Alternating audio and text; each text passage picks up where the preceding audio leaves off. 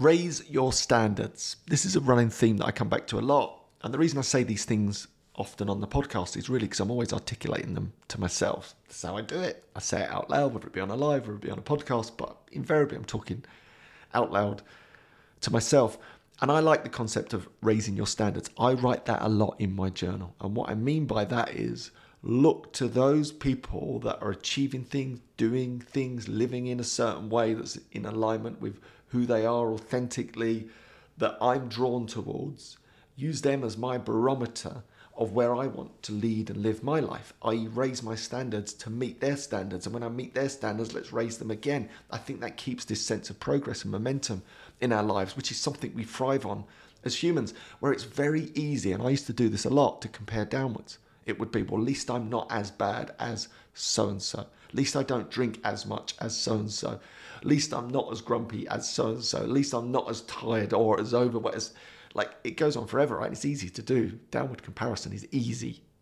Everyone can do it in a millisecond. There's always someone out there that's not quite where you're at. It's easy.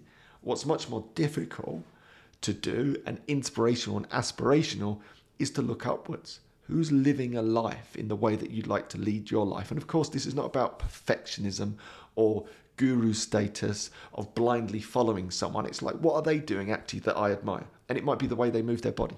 I admire that. And it might not be that you can run an ultra marathon, but you can learn from their process of how they actually nourish their body and move their body to just get into the best condition of your life. And that might be running 5K as opposed to an ultra. That's not what it's about. It's like, how can you raise your standards by learning from someone that's achieving something that you feel is of value, that's something that you would aspire to bringing into your life. And that could be how someone carries themselves within their relationships, or the confidence that they seem to possess. How did they do that? We get a lot of this from modeling and NLP, neuro-linguistic programming.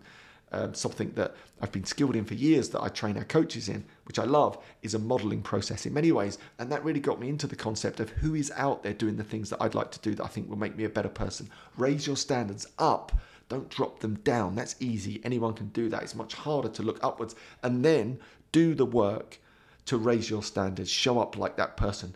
Ask yourself the question, what would Goggins do in this situation? That's a question I ask myself all the time. If you don't know who Goggins is, he's an absolutely just a machine of a man, a motivational machine. And I do often say to myself, what would Goggins do in this situation? I know what the answer is going to be, but I ask myself, because I'm raising those standards, what would that person do in your given scenario, who you are raising your standards to meet that person? This is a beautiful barometer for life. Don't compare down, compare up, and then do the things you need to do to meet those beautiful standards. But it's not about perfection. It is about incremental progress in your life. So look for those role models. Go on the search, become a hunter of excellence in other people's lives. Find out what it is that they do, and then mirror those processes and raise your standards. All right. Hopefully you enjoyed today's little meditation. I'll see you tomorrow. Or maybe not.